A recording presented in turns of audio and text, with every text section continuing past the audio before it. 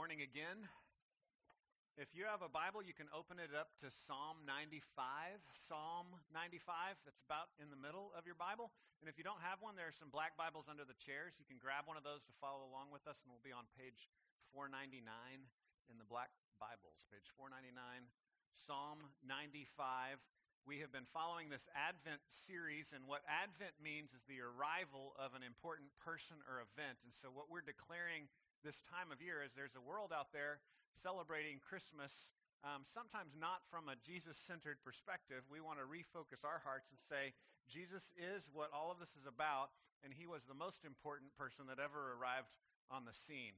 And so that's what Advent means. That's what we're celebrating as we focus on these different themes on the wall behind me each week. We're kind of trying to say, okay, this is really what the gift of Christmas, the gift specifically of Jesus, brings into our life. So we looked at hope, love, today, joy. Next week, a mentor of mine will be talking to us about peace and how Jesus brings peace into our life. And so we'll be looking at joy from Psalm 95. And I want to just think about the joy that the wise men expressed when they brought their gifts to Jesus. I don't know if you remember this story. It's in Matthew 2. But we're told that there were these wise men that came from the east. They're often called the Magi, which is the Greek word for these Babylonian, basically astronomers. A lot of people think maybe they had been trained years and years before that in their school by Daniel, the character in the Bible who was a spiritual leader there in Babylon for a while when God had put his people in exile. So we're not sure of all the details, but somehow there are these people looking for a Messiah to be born. And it says in Matthew 2, verse 10, when they saw the star that signaled the location of Jesus' birth, it says they rejoiced exceedingly with great joy. So I just want to kind of give you that picture. That is a model of what joy is. They rejoiced exceedingly with great joy. They're a model for us. And then what followed was they gave treasures and they worshiped Jesus. They gave the gold and frankincense and myrrh. You've probably heard the story before. They gave these fine treasures and they worshiped Jesus. And so that's, I think, what we're being called to as well, to say Jesus is ultimately where we find true treasure in this world, and so therefore he brings us joy. C.S. Lewis puts that together, this kind of how praise and worship meets joy, how those things operate together, and C.S. Lewis puts this together in his book on the Psalms, and C.S. Lewis says it this way: I think we delight to praise what we enjoy because the praise not merely expresses but completes the enjoyment. It's appointed consummation. I'll say that one more time. We delight to praise what we enjoy because the praise not merely expresses but completes the enjoyment. It's appointed consummation. So when you praise something, you are enjoying it, right?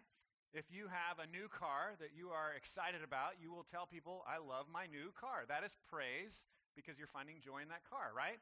If you have a restaurant that you love, I love to tell people about restaurants that I love. I'm like, man, the salsa is so good, right? I'm praising the salsa because it brings me joy. And actually praising it brings me like secondary joy as well. There's more joy in the praising of it as well as the original beginning enjoyment of it. Does that make sense? So as we gather as God's people to praise God for his goodness, we are enjoying him. We're enjoying him vocally, mentally, emotionally. I want to add to this that God in his vast wisdom gave me one of those kinds of weeks where I have not felt joyful much at all this week. Do you ever have weeks like that, or is it just me? Probably just me. I'm a very unspiritual, bad person. But I had one of those weeks, and I thought, okay, God, you're trying to teach me. How do you teach joy? This is a command, right? Be joyful. Rejoice. Well, sometimes we don't feel like it, right? Sometimes it's not there. So how do we do that? So I think Psalm 95 is a good text, as good as any, for us to say, okay, this is what it looks like to be called to rejoice, to be called to joy. So let's read together Psalm 95. Psalm 95 starts off, O come, let us sing to the Lord. Let us make a joyful noise to the rock of our salvation. Let us come into his presence with thanksgiving. Let us make a joyful noise to him with songs of praise. For the Lord is a great God and a great king above all gods. In his hand are the depths of the earth. The heights of the mountains are his also. The sea is his, for he made it, and his hands formed the dry land. O come, let us worship and bow down. Let us kneel before the Lord our God, our Maker. For he is our God, and we are the people of his pasture and the sheep of his hands. Today, if you hear his voice, do not harden your hearts, as at Meribah, as on the day at Massah in the wilderness, when your fathers put me to the test and put me to the proof, though they had seen my work. For 40 years I loathed that generation and said, there are people who go astray in their heart, and they have not known my ways. Therefore I swore in my wrath, they shall not enter my rest. Let me pray and ask that God would teach us. What does this look like? To be called to joy, and I think ultimately where this ends is to be called to true rest as we delight in God. So let me pray. God, we pray that you would help us. We admit fully, we struggle with this. This is hard for us to be joyful. How do you create joy in your own heart? We ask that you would create joy for us, that you would lead us, that you would guide us and teach us this morning. We pray that your Spirit would meet us here in a world of brokenness and pain and cold weather that frankly some of us are not used to. Pray for your help. We pray this in Jesus' name. Amen. As we look at this call to joy, this invitation to joy, Psalm 95 is a classic, what is called call to worship. Have you ever heard that phrase before? A call to worship is what churchy people talk about when they're saying, there's kind of words you say at the very beginning when basically you're inviting the people of God to come into God's presence and praise him and say, God, you're good. And so Chris does this every week when he reads Scripture, and he says, we want to worship God because he's good and he's revealed himself to us in Jesus. And so Chris is doing that through these other words of Scripture, and this word here in Psalm 95 is one of the most commonly used words that ministers of the gospel, leaders of churches, leaders of house churches all over the world will use. They'll speak these words and say, come praise God. They're inviting us to come praise God, to enjoy him. And so what's really interesting is that these first few words tell us that joy is something noisy. Joy is making noise, and I want us to not miss that. Now, for some of you, this is so obvious, it doesn't even need to be said. But speaking from the background that I come from, what you might call like a Protestant Anglo background, my culture prides itself on not being noisy, okay? And so we have a lot to learn in this area. So if you don't need to learn this, great. Just listen to what Scripture says and just soak it up. But for a lot of us, we need to learn this because we forget to connect those dots. We believe the lie that joy is something deep, deep, deep down that's hidden and no one can see it, right? And we've been taught that in Sunday school. Happiness is smiling, but joy, it's frowning but having it deep down, right? Well, that's not actually what joy means, right? Joy is actually making noise. And so let's look at this. First point, joy is making noise. Oh, come, let us sing to the Lord. There's this concept called parallelism, and Hebrew poetry has parallelism, which means in Hebrew, instead of rhyming sounds, they would rhyme ideas, which is really cool because it makes Hebrew the most translatable poetry of any culture in the world. Don't you think that's interesting? It's almost like God did that on purpose, right? And so what the Hebrew authors and the Psalms and in Proverbs and these other places that are poetic, they will rhyme ideas. And so they'll repeat ideas and stack them up. And so then you can come back and look at them and go, oh, these are all basically the same thing. So he's going to repeat making a joyful noise, shouting, singing, rejoicing. He's going to repeat all these concepts, and he's saying these are the same thing. So verse 1, oh, come, let us sing to the Lord. Let us make a joyful noise to the rock of our salvation. Let us come into his presence with thanksgiving. Let us make a joyful noise to him with songs of praise. For the Lord is a great God and a great King above all gods. So we'll talk more about that connection of his kingship, his being the great God is really the driving force for this. But we're going to start here, like the text does, with the command to make noise, to be rowdy, if you will. We're commanded to cheer and shout. One of these words, the noise word, is literally translated, and you might see this in your other translations if you have a different, like New Living or NIV. It's literally like a war cry. God is calling you to come into his presence with a war cry, shouting that he's great and he's awesome and he's big and he's more powerful than anybody else. And so that's one of our commands. One of the great Christmas movies of our time, Elf, kind of just puts this into soundbite form. Why are you laughing? This is put in a kind of a soundbite for us The best way to spread Christmas cheer is singing loud for all to hear. You know that's bad grammar, right? But it's memorable. Singing, it should be loudly, right? Singing loudly, yeah. The best way to spread Christmas cheer is singing loud for all to hear, right? So this is kind of a Christian concept. I wouldn't say the movie's necessarily a Christian movie, but that concept right there is a Christian concept, that we actually spread the cheer, the joy that we have in Jesus by making noise, by loudly saying God is good.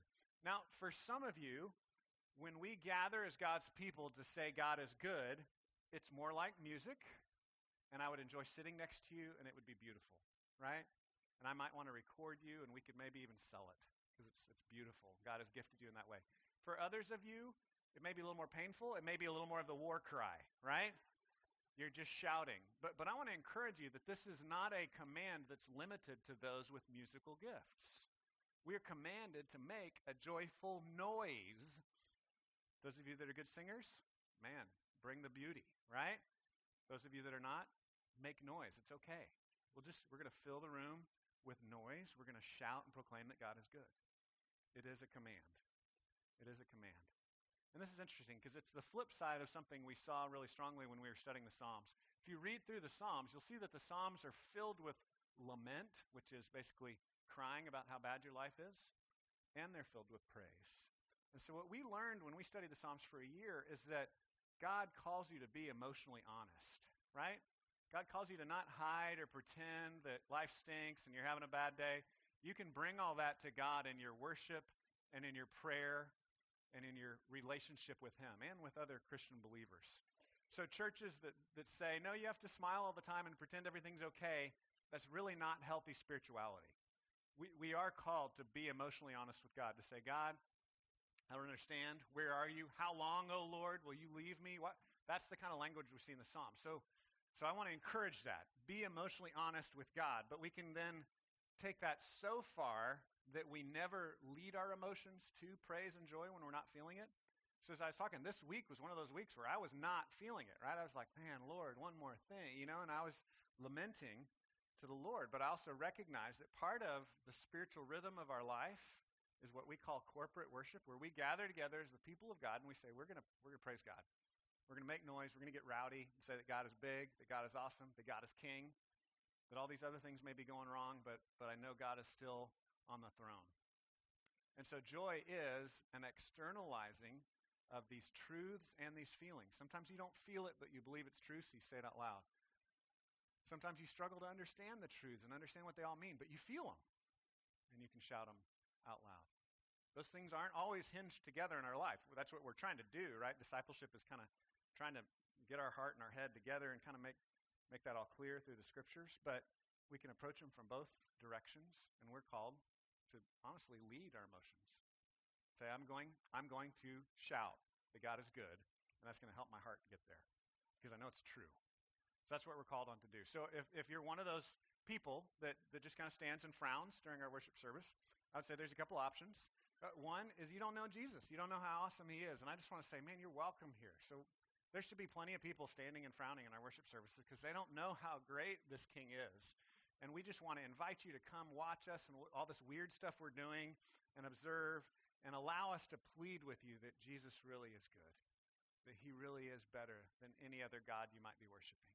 And I would encourage you, if that's the category you are in, where you're like, this doesn't make sense to say that Jesus is awesome and sing these songs to Him, I would say you might just kind of under your breath to yourself begin praising whatever it is that you think is going to bring you salvation. Just kind of begin being honest about it. Because a lot of times people in our culture are not honest about the reality that they're serving other gods, right?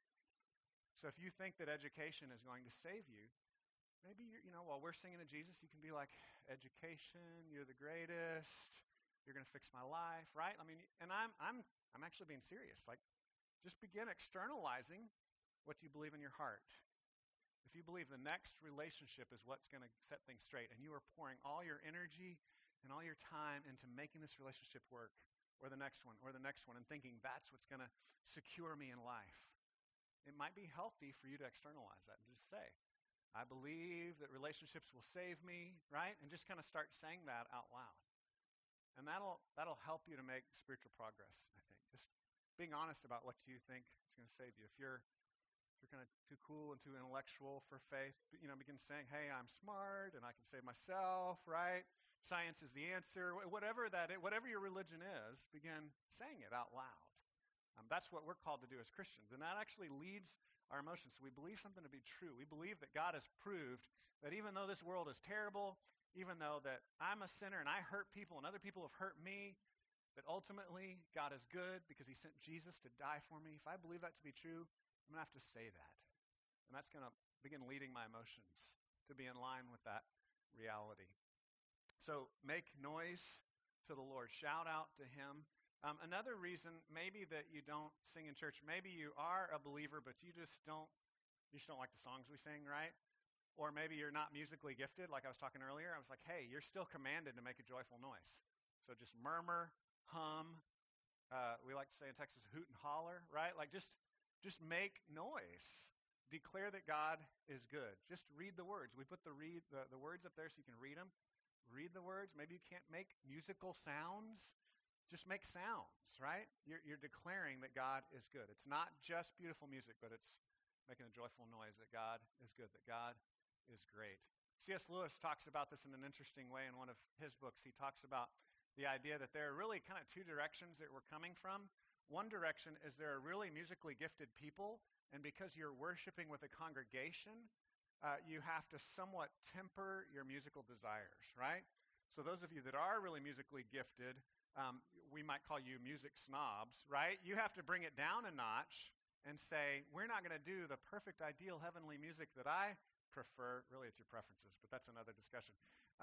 We're not going to do that, right? I'm going to bring those down a little bit so that I can meet the congregation where they are.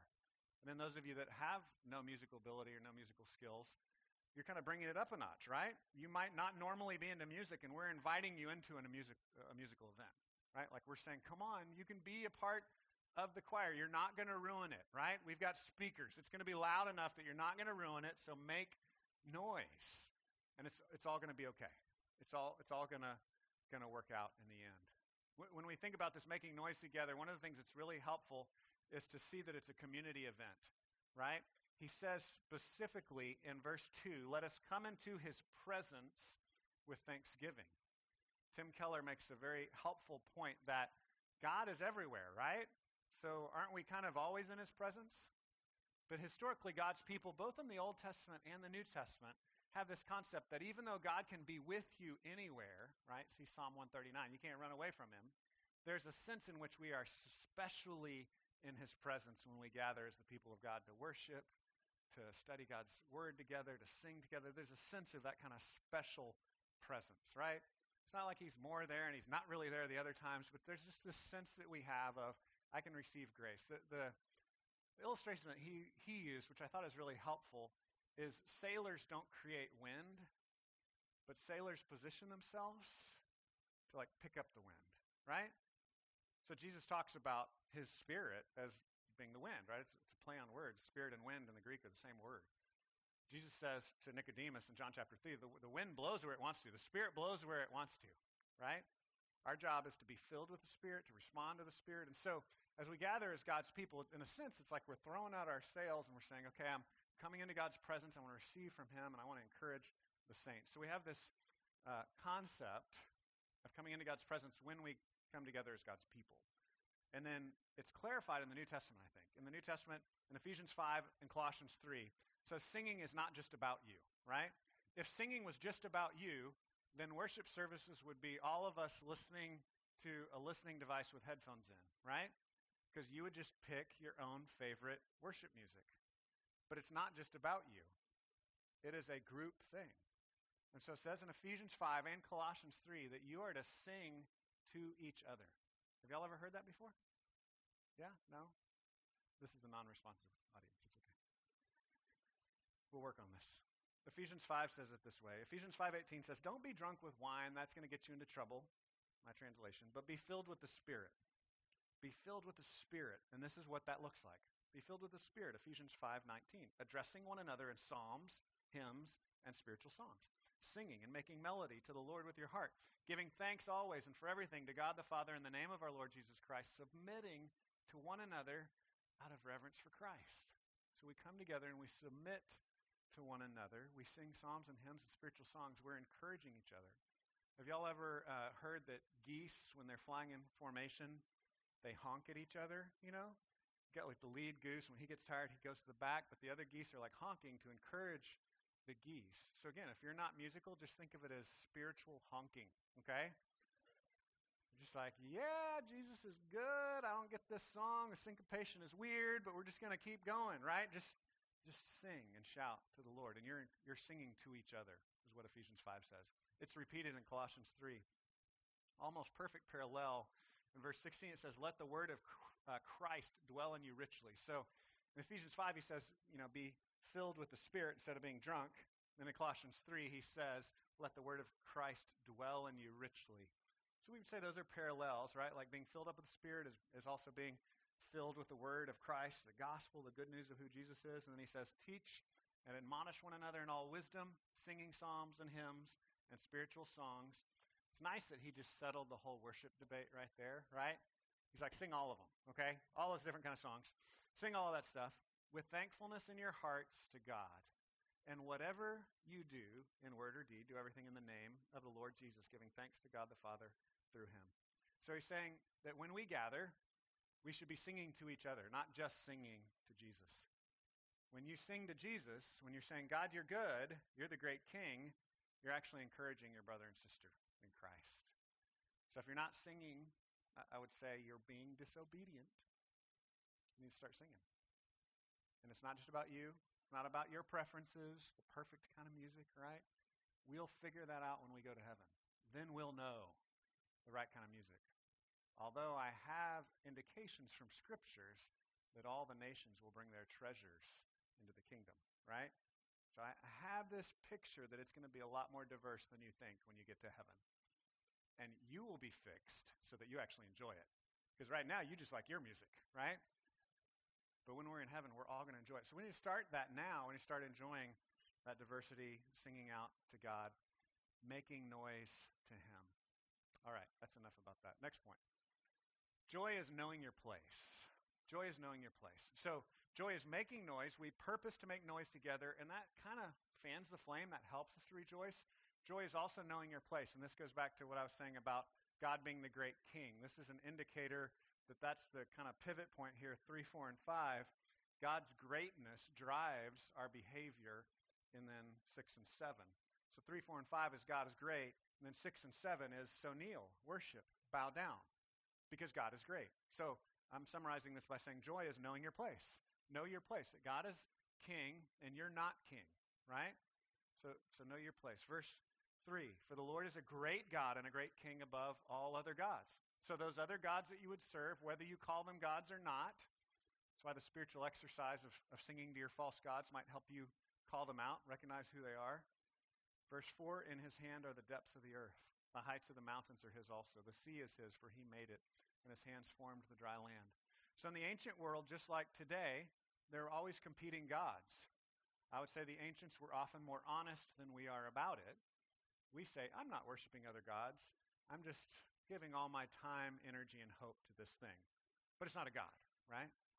And in the ancient world, they would be like, yeah, I'm worshiping the farm god, or I'm worshiping the fertility god, or I'm worshiping the sea god, or whatever it would be. So we struggle to be as honest. So part of the process of discipleship is calling that out, being more honest about the false gods that we tend to want to worship, and then recognizing, oh, they're not the real gods, right? The God that made everything, he's the real God. He's the God. He's the great king over all things. And as we recognize that, then it leads us further into worship. Verse 6 and 7. Oh, come, let us worship and bow down. Let us kneel before the Lord, our Maker, for he is our God. And we are the people of his pasture and the sheep of his hands. That was a great 80s scripture song. Do y'all remember that one? That was a good one? I love that one. One of those I would sing to my children as a lullaby. So what this looks like in my life, one of the rhythms that helps me to know my place is being out in nature. So we see here this idea that the real God is the God that made all things. And for me, that gets stirred up when I'm outside. That helps me a lot. I grabbed a picture here of some people out stargazing.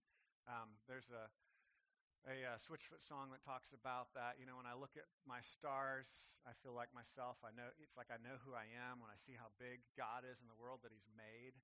For me, that's a rhythm in my life that's really helpful in recharging me. I would say it's probably good for you to know what those rhythms are. It's probably different in different people's lives, right? There's like different kind of contact points for you, areas of your life where you're just really encouraged in the Lord. Maybe there are specific events in your past where you clearly saw who God was and what He wanted to do in your life. He spoke through maybe, some event you went through or some scripture time that you had of just really clearly seeing the Lord in the scriptures in a new way. I would say go back to those things and rekindle that and try to find ways to stir that up in your own life, to re-recognize that God is the great King and to remind yourself of your place, that God is King and that you serve Him. The specifics of what He tells us to do here are, one, to see ourselves as a sheep, and two, to bow down before God. So let me start with just the concrete. The concrete command here is worship, bow down. Y'all know worship, kind of the English, the idea is to ascribe worth to something. That's kind of where the word comes from. So you're saying, you are great. And literally the word, both in Greek and Hebrew, is usually either bow or serve. Those are the two most common words used for worship. Here he gives us literally bow down, right? It's the idea of just physically kind of lowering yourself. This is a greeting that people use in other cultures. We don't usually use this in our culture, but you see this in other cultures, right, where someone might lower themselves to say, I honor you, you're great, right? And so that's a physical posture where we can express that. And so what this looks like in our culture usually is just a bowing of a head, maybe in prayer. That's kind of a common prayer posture for those of us in the West and this time in history, right? There's different ways that these things get worked out. You might fold your hands. You might close your eyes. But there's not a verse that says, you must close your eyes when you pray. I don't know if y'all knew that, right? Kids always like to fight about that at the table. But these are just ways that we express this kind of bowing. You might kneel at your bedside to pray. You might lay prostrate on the floor. These are ways to show with your body that you believe that God is the great King. I would encourage you to find physical ways to express that posture to God. It's important.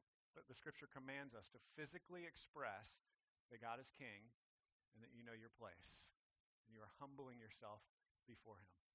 And then there's also kind of a heart posture, right? So there's physical posture, which can help us lead our hearts, and there's heart posture. It says, for He is our God, and we are the people of His pasture and the sheep of His hand. So God is like a shepherd, and we're like sheep. So we're like dumb, dirty animals that would walk off a cliff if there wasn't a shepherd to keep us from doing that. Do you have that kind of mental and emotional acknowledgement before God? Is your heart willing to bow to God in that way? God, I'm a dirty animal, and I need you to take care of me, right? Some of us, we don't want to go there, but that's where the Scriptures go. God, you are the human that can think and reason, and I'm just the dumb animal that needs to be led. And so what are ways that you can express that heart posture before God? And I'm not talking about like a worm theology where you're just constantly saying that you're terrible. I mean, here in the picture, you're saying, He's a shepherd that cares for you. You are a dirty sheep, but He'll lay down His life for you, right? He takes care of you. He will clean you and guide you and feed you and love you. So what are some ways that you can do that?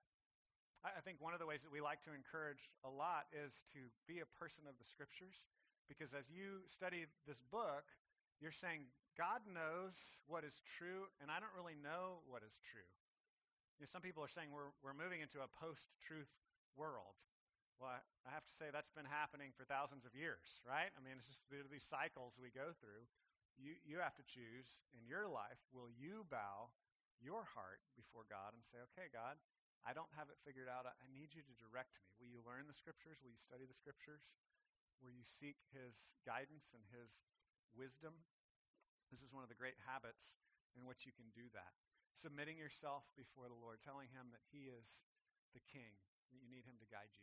Another way is kind of what we already talked about, gathering in corporate worship, just making that a rhythm of your life, saying, man, life is crazy, I don't have time for this, but I'm going to come together with the people of God because they need me to honk at them, right? They need me to encourage them. Say, yeah, God really is good. It doesn't feel like it this week, right? James says in James 1 we should consider trials an opportunity for joy. And I believe the way to unpack that as you look at these texts and other texts is that when trials and bad things come into our life, in a sense, that's stripping away through circumstances these other false gods that we might be trusting in. And so it's an opportunity for us to say, okay, I'm not trusting in everything going my way. I'm not trusting in health anymore because that's been ripped away from me. I'm not trusting in all the relationships being peaceful and cool. That's being ripped away. I'm not trusting in my job working out perfectly. Trials are an opportunity for those things to be kind of ripped away, and it's painful, but it's an opportunity for us to put our joy in God, to trust in Him, to know our place as dependent, as knowing that He's good, despite how we feel. Well, the last thing I want us to see is that joy is heart change. Joy is a very dramatic thing in our life. You can't really know joy apart from a new heart. Heart surgery, you might say. I grabbed a picture here of someone going under the knife. My father-in-law had heart surgery several years ago. I know some of you have had it as well. It's very dramatic. Nobody wants to be cut open, right? And nobody wants to go through that. Sometimes you need that. Sometimes your heart literally gets hard, right? This most common expression of heart disease is a hardening of the arteries and them needing to open up some new passageways there. It's interesting in Ezekiel 36, it says that what God does spiritually for us is He takes out our heart of stone and He gives us a heart of flesh. So He takes out this hard heart and He gives us a tender heart. The way Jesus talked about it with Nicodemus in John chapter 3 is that you must be born again. Your just natural life, your natural heart, your natural desires, your natural inclinations are not going to save you. You need God to give you a new birth, a new heart, a new life. So here's how He says it here in Psalm 95. It's like the second half of verse 7. It's in most of your Bibles, it should be marked out today.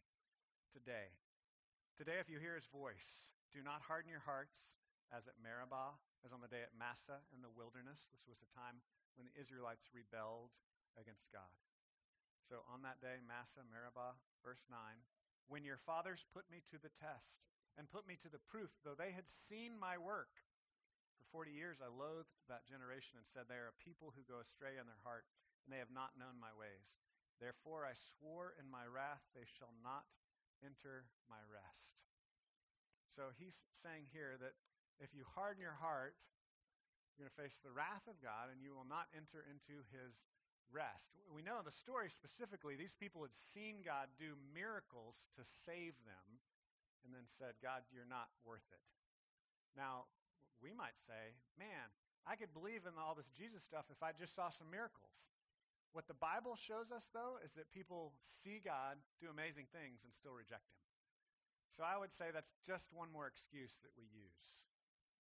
Jesus makes this clear when He's telling the story about the rich man and Lazarus when they die, and the rich man's like, hey, if a prophet could just go, and Jesus is like, man, they heard Moses. Even if a guy rose from the dead, they wouldn't believe. And that's what we believe has happened, right? Jesus rose from the dead. And so here He's saying, don't harden your hearts. If you hear His voice, don't harden your hearts. What does that mean?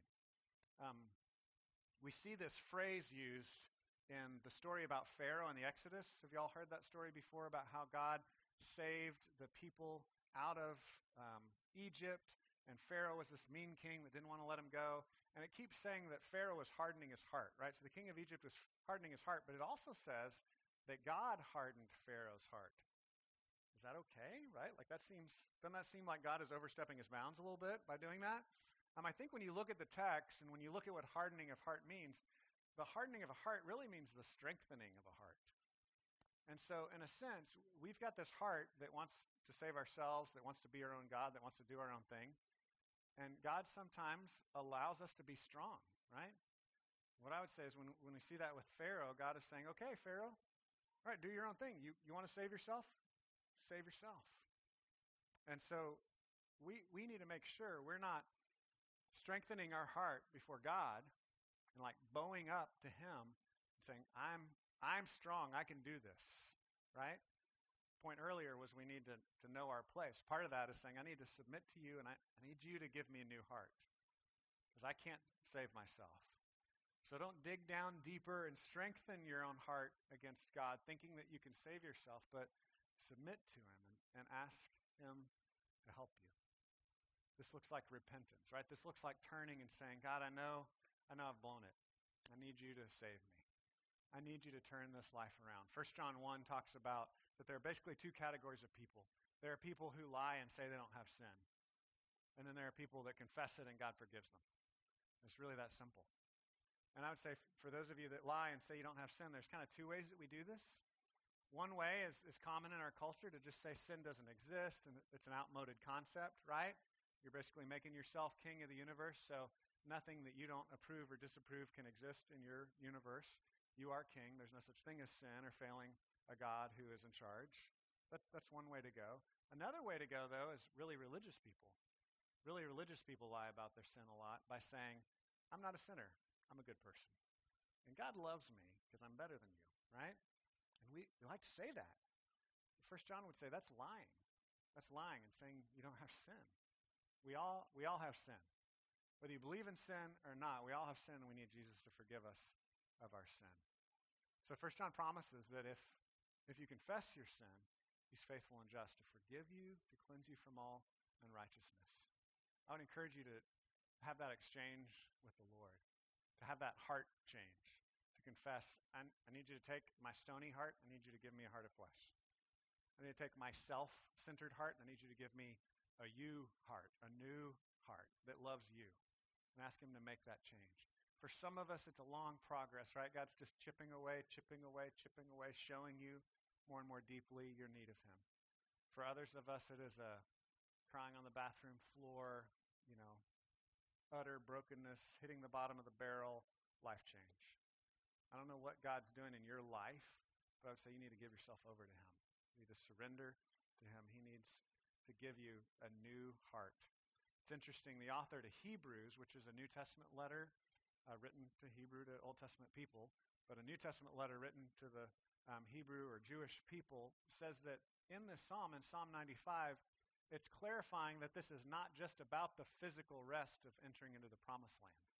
It's not just about that rest. The rest that you need is a resting from your works, right? So if you're an irreligious person, your work is to make yourself whole, to kind of stuff enough fun and pleasure into your life so that you feel complete and you feel like you found yourself, right? Or for religious people, maybe you're just working to impress God and to show him how good you are. But either way, you haven't found rest yet. Only in the gospel will you find real rest, where you can rest from your work. So he's saying, this Old Testament, making it into the promised land, that was just a picture. That was a picture of true rest.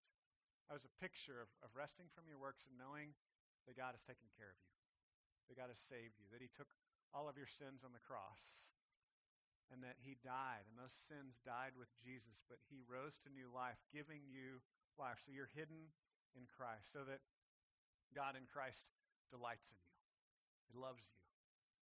And so that's real reason to rejoice.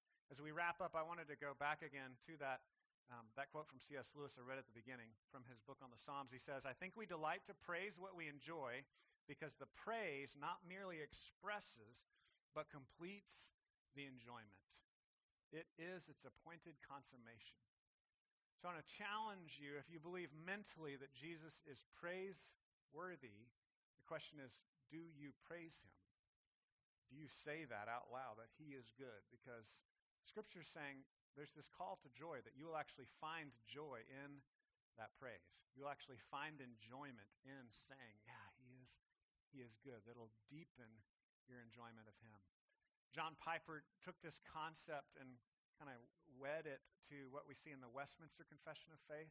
The Westminster Confession of Faith says that the chief end of man is to glorify God and to enjoy him forever. And so there's a little clue there. The Westminster Confession says it's just one chief end, right? One chief end, but it gives you two things. To glorify God, which means to make him weighty, to say God is great, and to enjoy him. And Piper says, really that should be said, glorify God by enjoying him. And Piper's just riffing off what Lewis is saying here, right? But that's actually how you praise and enjoy and glorify him. All those things are all wrapped up in one place. And so if you want to glorify God, if you want to honor God in your life, the way to honor God is to have joy in him. And for some of you, you're not feeling it. And so I just want to end with Zephaniah 3, 17. This one helps me. Maybe it'll help you. The reason that we have joy in God is because God first had joy in us. And in Zephaniah 3:17, it says, "The Lord your God is in your midst. He is a mighty one who will save. He will rejoice over you with gladness. He will quiet you by his love. He will exult over you with loud singing." So you may not have had people in your life that delighted in you like that, but the scriptures say that the God of the universe delights in you that way. That he exults over you, that he's making noise over you, that he is rejoicing over you with loud singing, that he is a mighty warrior. He's capable of saving you, and he loves you, and he's intimately acquainted with your life. He's with you. He's among you. He's holding you. He's rejoicing over you with loud singing. So we glorify God by enjoying him, but we enjoy God by knowing that he enjoys us. He finds his joy in you. He sent his son for you. He's come after you. You are his delight. Let me pray for us, and then we'll respond in worship together. God, thank you that you love us. Thank you that you came after us. You didn't just leave us making mud pies. You came to save us. Thank you for the delight that you have in us. We pray that that would move us. It would melt our hearts and change our hearts so that we would delight in you, that we would rejoice in you. Help us, Lord, on these days when we're not feeling it. Help us to express it outwardly. We thank you for the joy that you give us, and we pray in Jesus' name. Amen.